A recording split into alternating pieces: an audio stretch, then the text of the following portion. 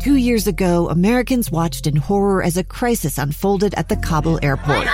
There's desperation and anguish. More than 80,000 Afghans have since arrived in America, but this story is still unfolding. I'm Andrea Martin. In my new podcast, Stranger Becomes Neighbor, we'll find out what happens to these new arrivals in our communities. Who would help our newest neighbors? Follow us at kslpodcast.com, Apple Podcasts, or anywhere else you listen. Inside Sources with Boyd Matheson. Welcome back. If you missed that last segment talking about Thanksgiving and Black Friday, Cyber Monday, Giving Tuesday, and we'll even add one more to it next week. We're going to talk about Forgiving Wednesday, which is one I think we ought to have. We'll break that down just a little bit as well. But all of this is really getting us to look at things a little bit differently. And we've talked about the power of gratitude, the scientific data that's available on what happens when you actually have and experience real gratitude. It changes the way you look at things. When you talk about being generous, it changes things. It is a disruptive innovator. It changes individuals. It changes communities. When you show generosity or kindness in any way, it's a game changer. And that's an important thing to look at. And often as we look at and think about Thanksgiving, we talk about our blessings. We talk about gratitude for those blessings. And we usually do it in kind of a counting sort of way, as this is a chance to take inventory, sort of rack them up. I'm one of those who believes that not everything that can be counted counts. And not everything that counts can be counted. I said that just to confuse Ty today, but it is a true fact that not everything that can be counted really counts, and not everything that counts really can be counted.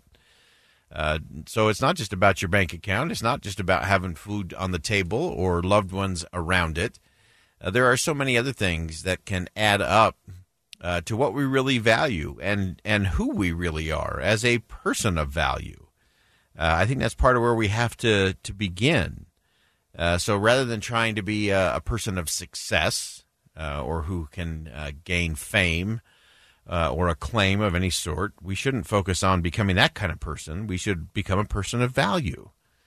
And how you do that, not by just focusing on yourself, but focusing outwardly and looking at who you can help and how you can help. And to me, it is being that person of value. I love the way Zig Ziglar used to always say it. I think he described it best, what it means to be a person of value. He said, you can have anything you want in this life as long as you can help enough other people get what they want. In other words, adding value, making a difference. And there's so many ways that we can add value. We can add value from sharing knowledge and wisdom and insight. We can also add value by not saying a word and just being a good listener, being intentional in our listening. We can do it through acts of generosity and kindness. All of those are ways to demonstrate the things that I think actually do count in the end. And all of that changes the trajectory of what we're doing and how we're interacting. I always loved Robert Fulghum, who I think may have said it best in his Storyteller's Creed, was what he called it. He said, I believe that imagination is stronger than knowledge, that myth is as potent as history, that dreams are more powerful than fact, that hope always triumphs over experience, that laughter is the only cure for grief, and love is stronger than death. None of those things, by the way, add up. If we looked at it from strictly a science perspective or a worldly way, that doesn't add up. But as we understand that, often it's our attitudes about the facts. Facts are stubborn things, so we do have to deal with the facts and the reality of things. But often it's our attitude towards them that really determines whether we're successful or not. The way you think about a fact could defeat you before you even get started. You may have to overcome the fact simply by thinking different or being different. And as I said, facts are funny things, and I'm all for a good dose of reality.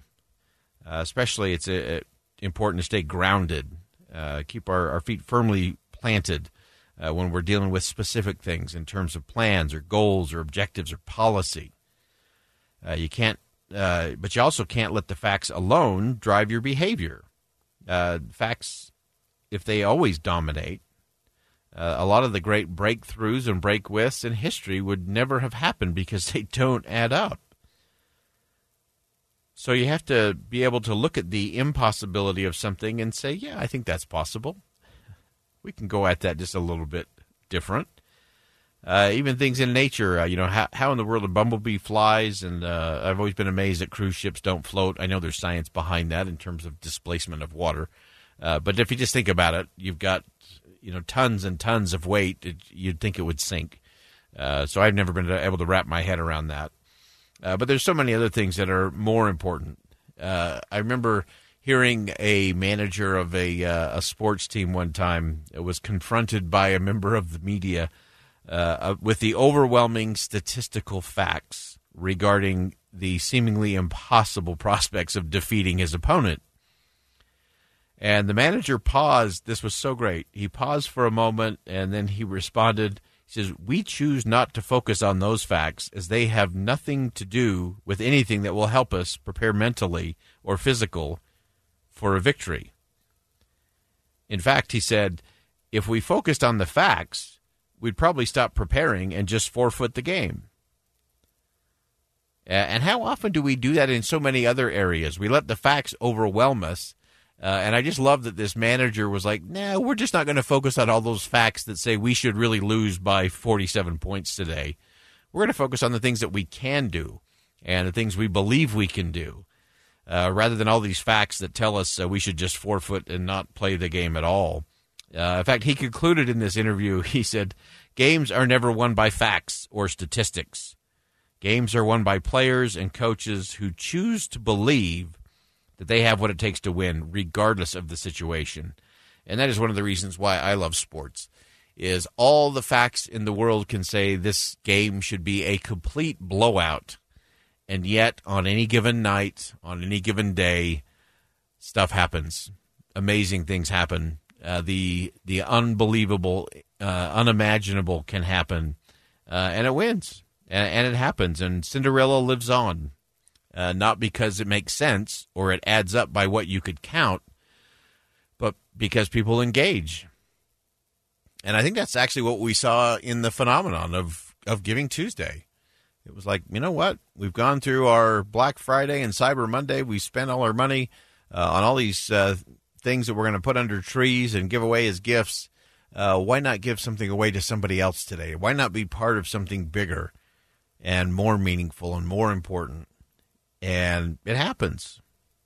And we've seen that in the marketplace as well. You can go through Apple's and McDonald's and Southwest Airlines and Starbucks and a host of others, of lesser-known companies, but equally impressive. Entrepreneurial enterprises that were just driven to succeed because they said those cold, hard facts that tell us that we can't do this, we're just going to set those aside for a minute and do it anyway. So that's the test that we have to get to. Are our dreams, are our goals, are they more powerful than the facts? What's our attitude towards the facts, and can we change that?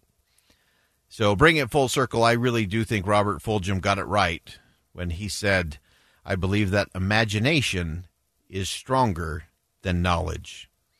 That myth is as potent as history, that dreams are more powerful than fact, that hope always triumphs over experience, that laughter is the only cure for grief, and love is stronger than death. I think he got it right. I'm Boyd Matheson. Thanks for joining us on Inside Sources today here on KSL News Radio. And as always, as you go out into the world today, see something that inspires, say something that uplifts, and do something that makes a difference. A gun in the face. Then all of a sudden they all kind of lined up. They pointed their guns at me. And this is the point where I thought, I'm going to die today. Started 2 years of horror for an American in Venezuela. They said, you need to give us your phone and get ready because you're coming with us. I'm Becky Bruce, and I spent a year researching and piecing together Josh and Tammy Holt's story about their ordeal in a notorious prison. That's when everything started to turn bad. We had another pound on the door. Boom, boom, boom. And there was the police once again. You can binge all of the episodes of Hope and Darkness on KSLPodcasts.com or wherever you get your podcasts.